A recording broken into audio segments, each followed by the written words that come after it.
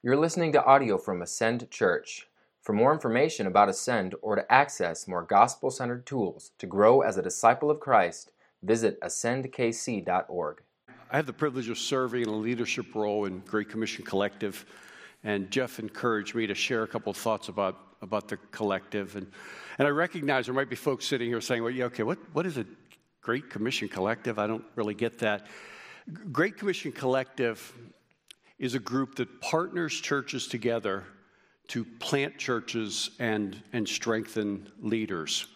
So on the planting side, that means that we work together to assess church planters. We work together to train church planters, to support them, to fund them once they're in the field, and then to provide ongoing coaching as well. And so right now we're planting out 8 different church planters and supporting another 14 different church planters in places like not only here in the United States, but Ireland and Scotland and Rwanda and India and Canada and other places as well. And that's really cool. We feel so grateful to God for that. So that's kind of on the planting side. I said planting churches, but the other side is strengthening leaders. And what we're doing there is we're training leaders. We create cohorts, training cohorts for men and for women so that they can improve in their leadership in the areas to which they are called. We provide ongoing coaching for leaders, for senior pastors. We dedicate ourselves to training pluralities, eldership, so that they can know what it means to operate not simply as individuals, but as an elder team. And we also make ourselves available for crisis intervention. You know, if things go bad at a church or among an eldership team, we can come in and we can be of service. Now, what Jeff didn't say is that to whatever extent GCC is thriving right now, and God's been very good to us. As we look out, we're going to have a lead conference. That's the title of our conference. It starts in about 10 days. Paul Tripp's going to be conducting it. Looking forward to that. To whatever extent there's fruitfulness going on, it's because there is a very strong and committed board, of which Jeff is a vital part of that board. And these men and their wives have been an enormous support to that mission that I just described, and for me personally as well.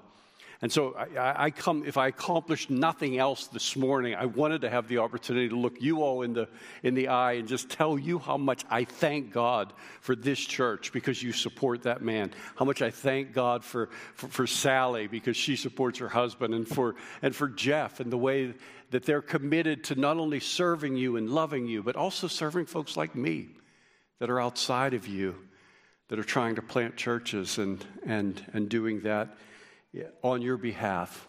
And so I'm grateful to God, and I'm grateful to be part of GCC. You know, we're not a big group, and we don't regard ourselves as exceptionally talented, but we are trying to be faithful. And I'm so glad we get to be faithful in partnership with churches like this one. So thank you, and thanks for receiving me so warmly.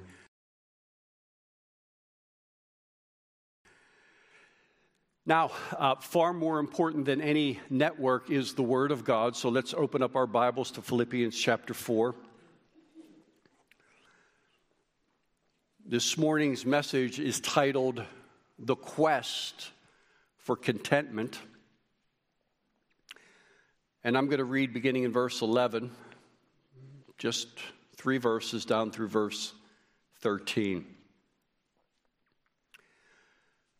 Not that I'm speaking of being in need, for I have learned in whatever situation I am to be content. I know how to be brought low, and I know how to abound.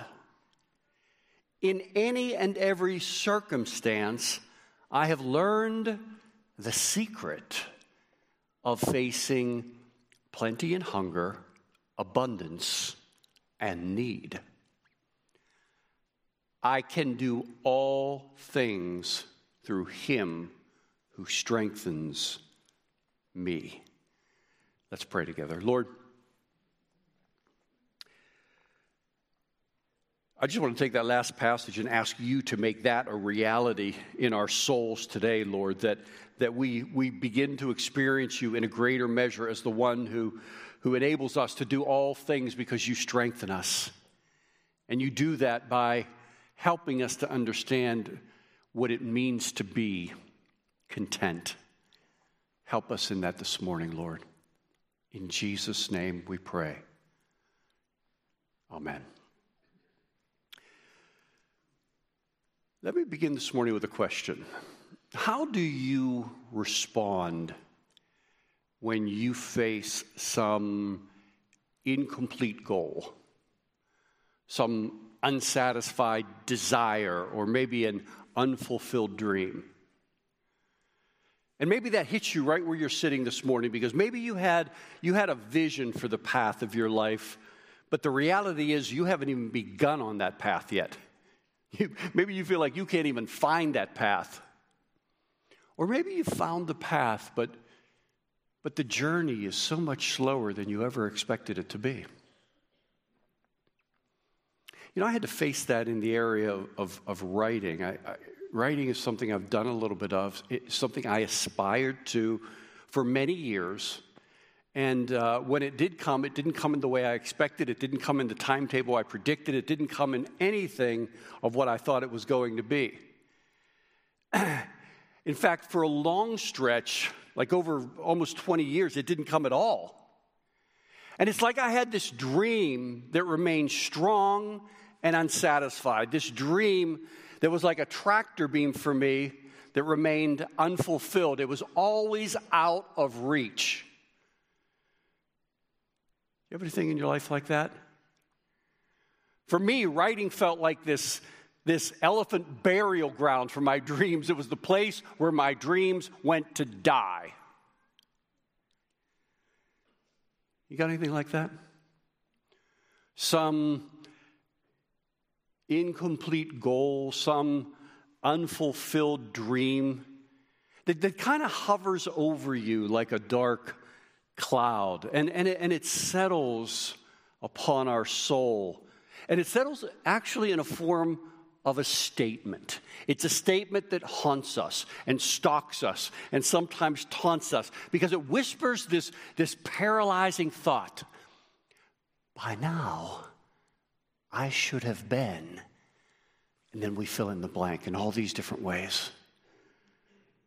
By now, I should have been married. By now, I should have been financially stable. By now, I should have been more healthy, or had a better job, or had better kids, or had a better life in some way.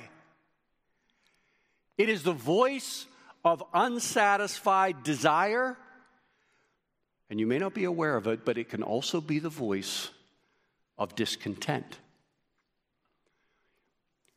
Discontentment happens when our ambitions are frustrated. We aspire to something, and God does not deliver it, and so we stew in self-pity and wonder why God is so sloppy in the way He runs our life. Because we have not what we desire. Now, to desire health, to desire leadership, to desire stability is not wrong. That can actually be a very good thing. It can be a sign of very good and godly dreams. But what I'm talking about this morning, the real issue that we need to penetrate down into is how we live and how we feel and how we relate to God when we don't get what we want when we want it. Because when desires become demands, we become discontent. We have not what we desire. Now, there are a number of things that I want to talk about today, but I want to telegraph to you right up front where we're going. I want to telegraph what I think is the key to contentment, and it is summed up in the words of one of my favorite Puritan authors, a guy named Thomas Watson, who once said, quote, "If you have not what you desire, you have more than you deserve." if you have not what you desire, you have more than you deserve.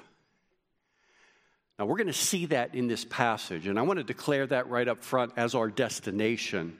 But let's, for the moment, just move that off to the side, and let's return to Philippians and Paul, and a little bit of line-on-line exposition of what's going on here in verses 11 through 13. So, again, in Philippians, we meet Paul. And by the way, as we read this and as we study it, let's remember that Paul is not perched on some kind of IKEA customized desk writing these thoughts as they just kind of come to his mind because he's journaling. Paul is in prison. Paul is constrained. Some commentators suggest he's been chained to a Roman guard. So Paul's in prison and constrained, and he's writing to this church that he loves. Now, the Philippians, they're a good church, but like all good churches, they have problems. Where you have people, you have problems. Where you have more people, you have more problems. And so the Philippians' problems deal with the area of disunity and conflict, and Paul wants to help them. He's got a heart to serve them. If you've ever been in a situation, if right now you're in a situation where you know someone who needs your help, but they're outside of your reach, you can probably understand where Paul is as he's trying to reach out to the Philippians here, because he's blocked from helping them. And so he writes this epistle. And in chapter 4, he addresses specifically their financial support. He says, I thank God for it. But he wants them to understand something, and that is that he doesn't need it.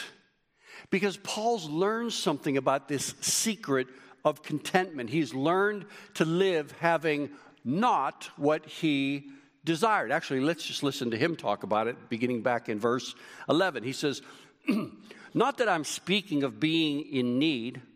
Again, he's talking about financial need, but he's clearly talking about more than financial need, because he says, for I have learned in whatever situation, I've learned to be content. Now, let's just tap the brakes for a second and make sure we don't just rush on without recognizing what's being said here. Who is addressing us here? Paul is in prison and content. Paul is in prison and restrained, but content. Paul is in prison, restrained, constrained, shackled, unable to have movement, unable to do anything that he wants to do, unable to fulfill any aspirations, any dreams, anything that he's thought about for so many years, and yet he comes back to us and he says, I am content. Why? Well, he tells us, because he has unlocked a secret. He's unlocked the mystery of what Jeremiah Burroughs calls the rare jewel of Christian contentment. And this is how Paul says it. He says, in whatever situation I am, I've learned to be content. And just so that doesn't remain an abstraction to us, like it's clinical and we really don't understand how that touches down on ground, he spells it out. He says, I can abound and I can be brought low. I can face plenty and hunger, abundance and need, without being plagued by that question of, by now I should have been somewhere different than I am, or someone different than who I am. See, there's a sense where Paul has come to a place where he is able to be satisfied and at peace with God in all situations. Actually, he's able to be satisfied and at peace with God in all situations without abandoning his dreams. You say, Dave, well, what do you mean by that? Well, one of the ways that we try to punish God for the poor decisions he makes about our life is we give up our dreams. We withdraw our aspirations for him. In other words, the average believer does not say when they're disappointed with God, they don't say, oh, okay, God, this is how you roll. You never tell me anything. You just let it play out. I don't have any understanding of what's going on. Therefore, I'm bailing out on you. The average believer doesn't go there. The average believer says, oh, I get it. You hold all the cards. You get all the clarity. I get nothing. And so this is what I'm going to do in response. I'm going to walk off of the playing field, move over the track, climb into the stands, and take my seat. I'm going to withhold my passion. You're not going to get my ambition for you. I'm going to withdraw that and punish you for the way that you're governing my life. And yet here we have Paul sitting in prison, and we're discovering together that Paul's sense of significance was not situational. His sense of significance was not tied to his status in any season of life. His peace did not rest in anything outside of his relationship with God. Boy, do I want to be like that, because I'm not. I choose messages based upon what I need to hear, and then you guys get to listen in. I read a biography once by a guy named James Marsden. It was on Jonathan Edwards. He has this one line where he just makes like a passing comment about Jonathan Edwards. He says of Jonathan Edwards, quote, his happiness was outside of the reach of his enemies. I read that and I thought, can that be said of me? Go through that exercise yourself. Can that be said of you? Is your happiness outside of the reach of your boss? Is it outside of the reach of your adult children? Is it outside of the reach of your portfolio? Outside of the reach of those things that have meaning for us? Because all of that is just another way to ask the question, are we content? Now, if you're anything like me, when Paul's speaking, you can feel like, oh, okay, yeah, but this is Paul. He's kind of untouchable in these things. After all, he's the apostle to the Gentile. I mean, the dude has been to the third heaven. Maybe contentment was like a consolation gift for being able to go there and come. I don't know how this works, but Paul doesn't allow us to go there. Paul says in verse 11, I have learned the secret. See, contentment's not included with the conversion package, the thing that we get from the Holy Spirit conversion. It's not included in that. I wish it was. Don't you wish it was that easy? Like come in an email, an attachment, and click, apply, boom, it's there, it's in. But it doesn't work that way. This is learned. This is acquired. This is developed. And the good news for us this morning is that it was available to Paul, and it's available to us as well. Now you say, how does that work, Dave? Well, let's just keep reading and see how Paul describes it. Verse 12. He says, I know how to be brought low, and I know how to abound. In any and every circumstance, I have learned the secret of facing plenty and hunger, abundance and need. And so Paul kind of specifies here the field of experience in which our life meets opportunities for contentment. It's kind of like he uses words that represent two sets of extremes. So he uses abounding, plenty, abundance. And when he's talking about those things, he's all the way down here on this end of the field, but he's talking about the good times. You got the raise. Congratulations, you were praying for it, and your hard work has been acknowledged, and that's wonderful. Or your prayer has been answered. You're pregnant. And it's been so long, and you wondered, and God has been good, and a baby is coming. Or you were promoted. or selected for a role. And, in other words, those times where our dreams are coming alive and life is getting good and our ambitions are fat and happy. To adapt Watson's quote, we have what we desire. Now listen, don't miss this, because this is what Paul says. Paul says, yeah, I know how to do that. I know how to abound. I know how to do plenty. I mean, there's an instinct for us to think, yeah, Paul, I'm not sure why you're saying that, Paul. Don't we all know how to do plenty? Don't we all know how to do abundance? Lord, do you doubt that thy servant David does not know how to do plenty? Lord, smite me with a Lexus, and I will show thee that I can do plenty. Let me hit the lottery, O Lord, and I will steward it for your name. And have you ever noticed that all our dreams are always dreams of abounding and abundance? It's really rare to dream low, It's really rare to aspire low. Oh, Johnny wants to be homeless. Go, Johnny, go. Because to dream is to aspire to a better future. But here's the thing that Paul realized. Here's the thing with the transformed Paul.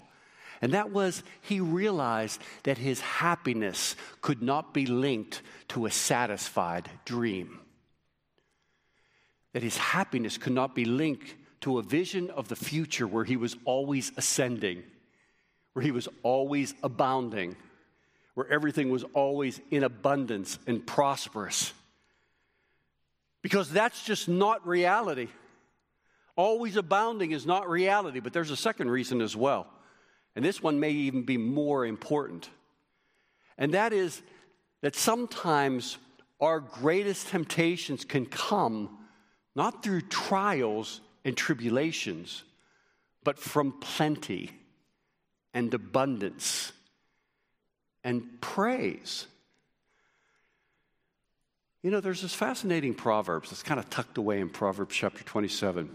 It's Proverbs 27, verse 21. It says, the crucible is for silver, the furnace for gold, and a man is tested by his praise. You don't expect it to end that way. You just assume that it's going to go to affliction. A man is tested by his trials. A man is tested by his tribulations. But it says a man is tested and a woman is tested by her praise. Now think about the metaphors here, crucible and furnace. What they both do is they both heat things. They test things by heating things. And praise, there's something about praise where praise heats the heart and tests the heart in a way that a trial will not heat the heart and test the heart.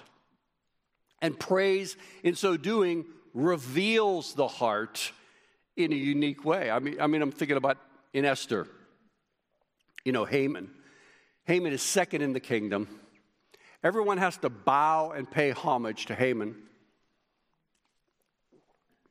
And everyone does, except for who? Yes, Mordecai.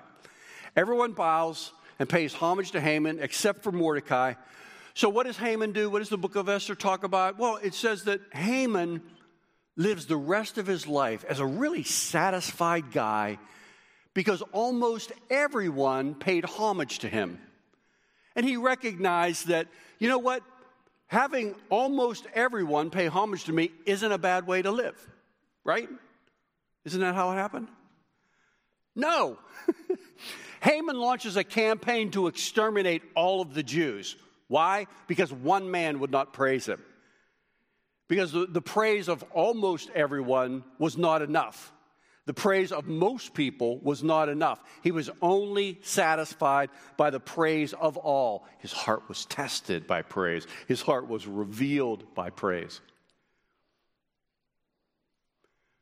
Charles Spurgeon once said, quote, "The Christian more often disgraces his profession in prosperity than when he is being abased." And Paul says, I know that. I get that. And so Paul discerned the temptations of abounding and abundance and plenty. In fact, Paul treated plenty and hunger just the same. He treated them as places he could potentially seek his satisfaction for Jesus outside of Jesus. And so he has this one whole set of experiences where he says, yeah, I've learned how to do that. The abounding, the abundance, the plenty thing, I've learned that. But then Paul describes another set of experience as well. To use his words, he says, being brought low, facing hunger, facing need. He's talking about the hard times. He's talking about the by now I should have been times. And maybe you're coloring yourself into this picture right now. Maybe you were passed over at work.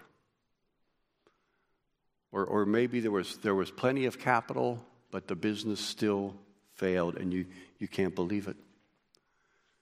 Or this friendship that you thought you'd have for the rest of your life just turned and got whacked out over the pandemic or just went to a different place, and now it feels like you can't even talk to one another. Or you've failed in some way. You know what I'm talking about, those times, those seasons where it just feels like our dreams are on a respirator gasping for air. And then on top of that, yeah, we do have a pandemic. We feel powerless. It makes you feel impotent to move things forward. And I don't know, it's just this kind of ambivalence that hangs over us like a cloud. And for many people, many Christians, their ambitions are starved. We have not what we desired. And that's where Paul rises up. He comes alongside of us. He puts his arm around us and says, yeah, I know how to do that as well. I've learned to be brought low. See, that means that Paul could be content with unsatisfied dreams. He could be content with unsatisfied aspirations. He could be content even with failure. In fact, the lesson of contentment seems so important to God for Paul that God would ordain that Paul be brought low. God would give Paul a thorn, stick it in his side, have him experience weakness, have him pray 3 different times for God to release it. And God says, no, you're going to learn far more by keeping that thorn than you'll ever learn apart from it. I'm going to blow your mind with an experience of grace because you have that thorn. Because there is this weakness. There's this being brought low, facing hunger, facing need. And I don't know what it is for you this morning. Maybe it's something huge. Maybe it's an unexpected illness that isn't resolving and it's just continuing on. Or a layoff. Or a financial hit. Or maybe it's something just small that, kind of relates into a weakness you have, something that dogs you, somewhere that God is revealing your limitations. I'm smiling because I'm remembering this day that I'm sitting in the family room and I'm reading on the chair, and Kim's over on the couch and she's reading a book, and Kim thought she heard the water running. She says to me, "Is one of the kids in the basement shower?" I listened for a second. I said, "No, I don't think so." She said, "Oh, okay." And I said, "Oh, okay, yeah, let's just go back and read." And so I'm sitting there and I'm listening, and about 10 minutes later, this random thought pierces my consciousness. I thought, wait a minute, we don't even have a basement shower. And I do hear water running.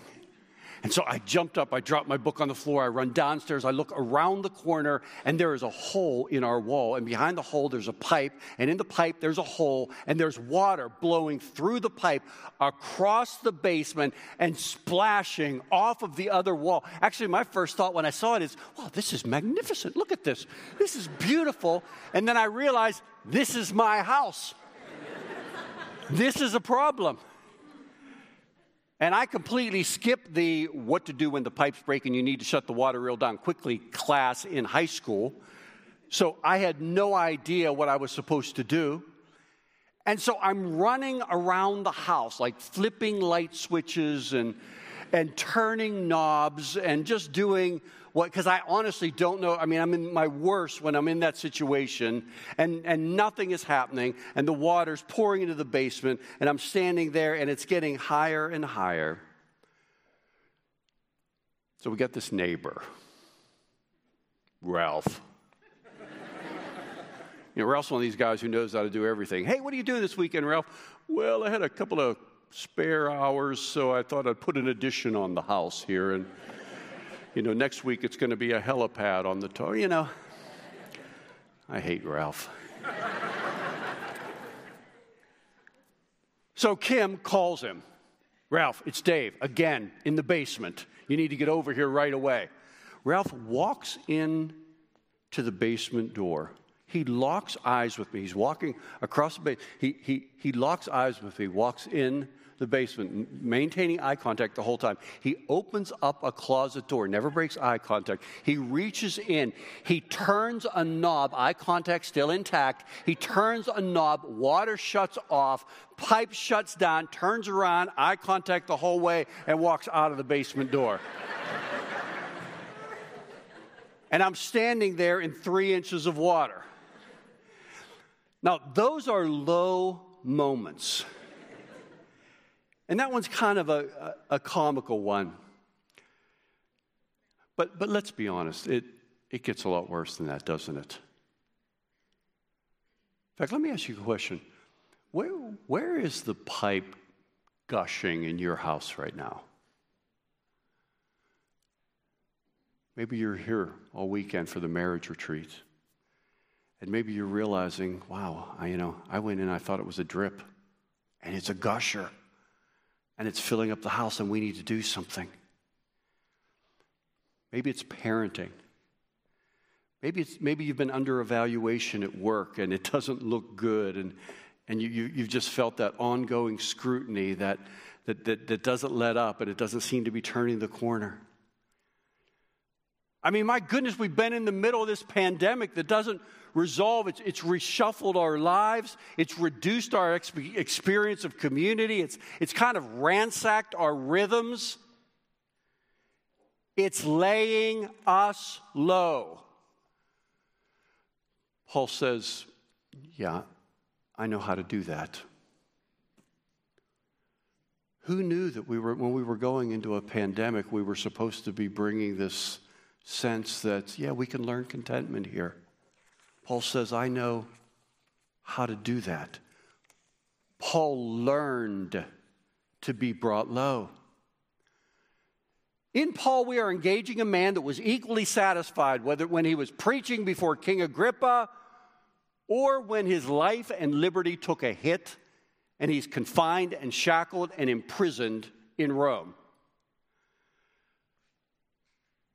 So I guess the question it makes me want to ask is, how do you do when your dreams and your life don't intersect? They dismiss one another. How do you do when life seems to force you down rather than pull you up?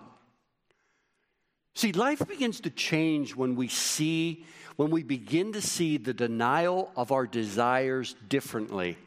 In other words, it's not a penalty from God. It's not a punishment for God. It's God defining the pathway for our walk. You know, the Christian life is like walking down a hallway.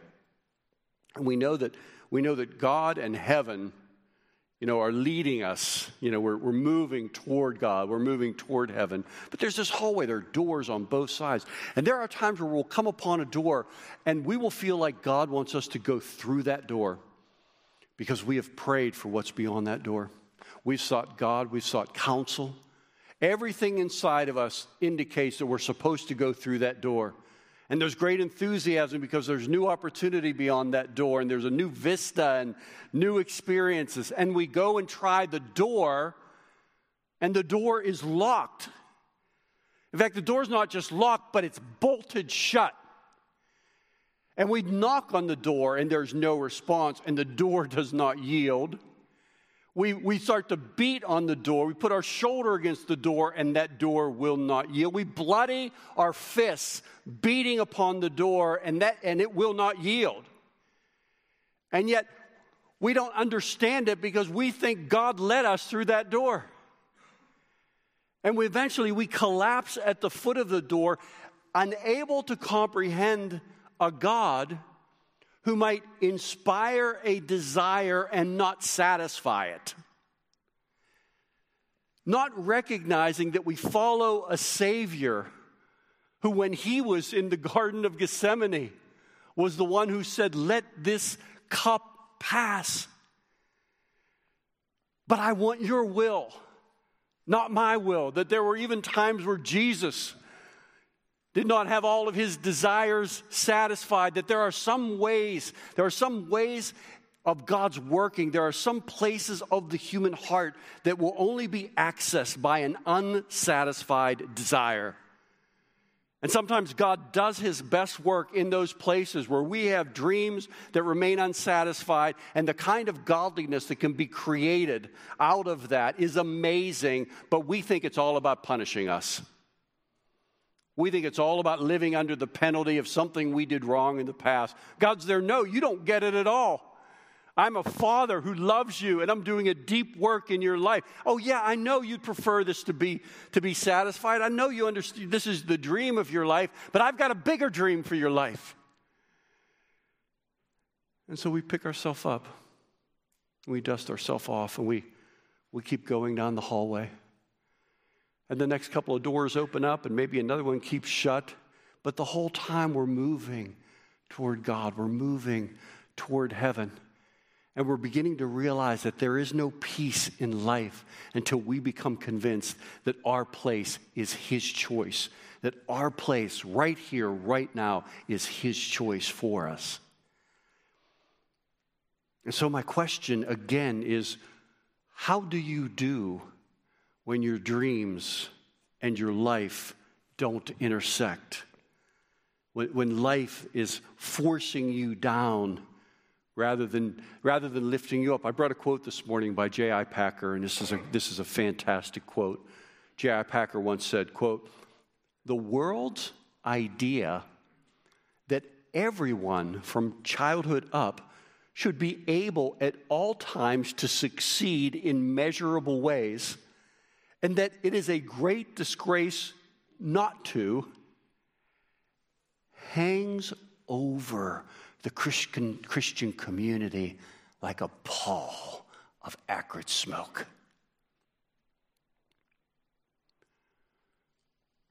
Can I make an appeal to you this morning? Can I just make one appeal that's coming from deep within my heart?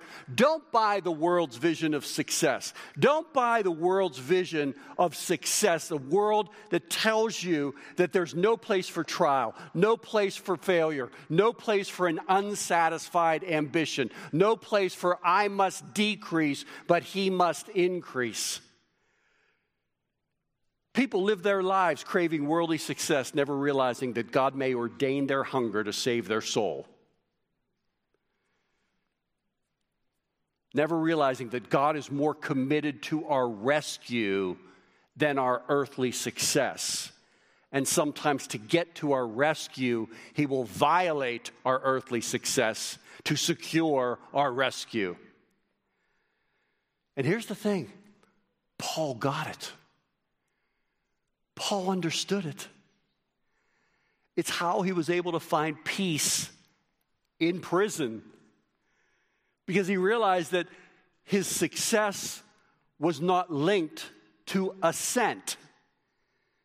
That he learned the secret that links his identity to something outside of assent, to something outside of prosperity, to something outside of abundance. And that's why this entire line of thought converges in verse 13. It's the secret of contentment unveiled. I can do all things through him who strengthens me. So Paul completes the lesson. He wants us to understand both the secret and the source of his contentment. This is it. You ready? This is what it is. It is him, being in him, who strengthens me. And of course, him who strengthens is Jesus Christ. So Paul is informing us that contentment is learned by becoming experts at examining and enjoying what it means to be in Jesus Christ, our union with Jesus Christ, a union that, by the way, carries power, strength to see God even when we feel chained in life, even when we feel confined, even when we feel imprisoned, strength to see God even when we feel chained, strength to do all things because of the strength he makes available to us, strength to believe that God is treating us, even though we don't see it, even though we can't perceive it, he's treating us according to his goodness, according to his loving kindness, that he's being a rewarder of those who seek him. And ultimately, a strength to see and remember what Christ accomplished for us upon the cross, and to recognize that the loudest statement of love that can be made over our life has already been made by virtue of what Christ did on the cross. And that's why this whole thing returns to the heart of what Thomas Watson said when he said, if you have not what you desire, the gospel, the cross, reminds us that we have more than we deserve. Think about it this way. Think about it this way. At the heart of discontent is this conviction. It's this. You strip it all down, it goes right to this place.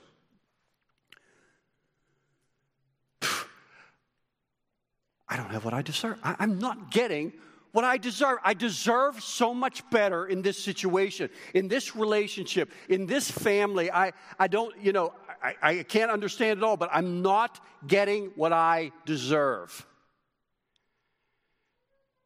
And here's how the gospel speaks to that, because the gospel answers with this cheery news. You're absolutely right. You're not getting what you deserve, and you can thank God for that. Because the heart of discontent is this subtle comparison that produces this idea that we deserve better than we have. But the gospel turns that complaint on its head and reminds us that regardless of our state, be it humble or exalted, plenty or hunger, abundance or need, regardless of our state, we live infinitely above what we really deserve. That what we deserve was what Christ received. What Christ did not deserve is what he received. He received what we deserved. And this begins to break up the fallow ground of our discontent, because the gospel starts to do its work within our hearts. But it's because we're moving toward the gospel. See, most people think that discontent could be solved by just visiting an impoverished area of our city and maybe meditating upon how much better we have it than they have it. As if the key to contentment is just comparing ourselves with those in less favorable situations. And, there's a time to do that. That can be helpful, but that's not the point. See, the point is we don't ultimately find contentment by comparing ourselves to those who are worse off. We find contentment by comparing what we have to what our sins deserved. We find contentment by remembering the gospel. It's the gospel that reminds us of what our sins deserved. It's the gospel that takes us back to the reality that we were spiritually wretched, that we were lost, that we were miserable, that we were broken beings before God. And what's more, we clung prideful to that place of being stuck and being unable to move forward and powerless to do anything to alter our circumstances. And what's more, we were incomprehensibly committed to our own destruction. That's where we were. That's who we were. That's the situation of where it was. But God, who is rich in mercy, came to us in the person of Jesus Christ as a result of what took place on the cross and through the resurrection by the love of God. And he wrenched us free from our irrational commitment to our own destruction and died in our place by living the perfect life, sacrificing himself, rising on the third day. And now he gives us reason to live and hope that we will live again, and the power to do all things through him who strengthens us, even during historic disruptions like a pandemic. And this is where Paul is trying to speak to us in this day from a prison cell. And his whisper makes its way through time and lands in our ear this morning as he says, and that's the secret of contentment. And when we have it, it frees us to be at rest in the present and yet still dream about the future. Paul sat in prison content, and yet he had great ambitions to take the gospel to Rome and other places. And so like him, we too must live at peace in the present while we still burn for more and ask for more and press for more and strive for more and pray for more and live for more. And yes, if necessary, die for more. So, if you're here this morning and you have not what you desire, well, take heart and take comfort. Don't take a break, because, as Watson said, if you have not what you desire, you have more than you deserve. Let's pray.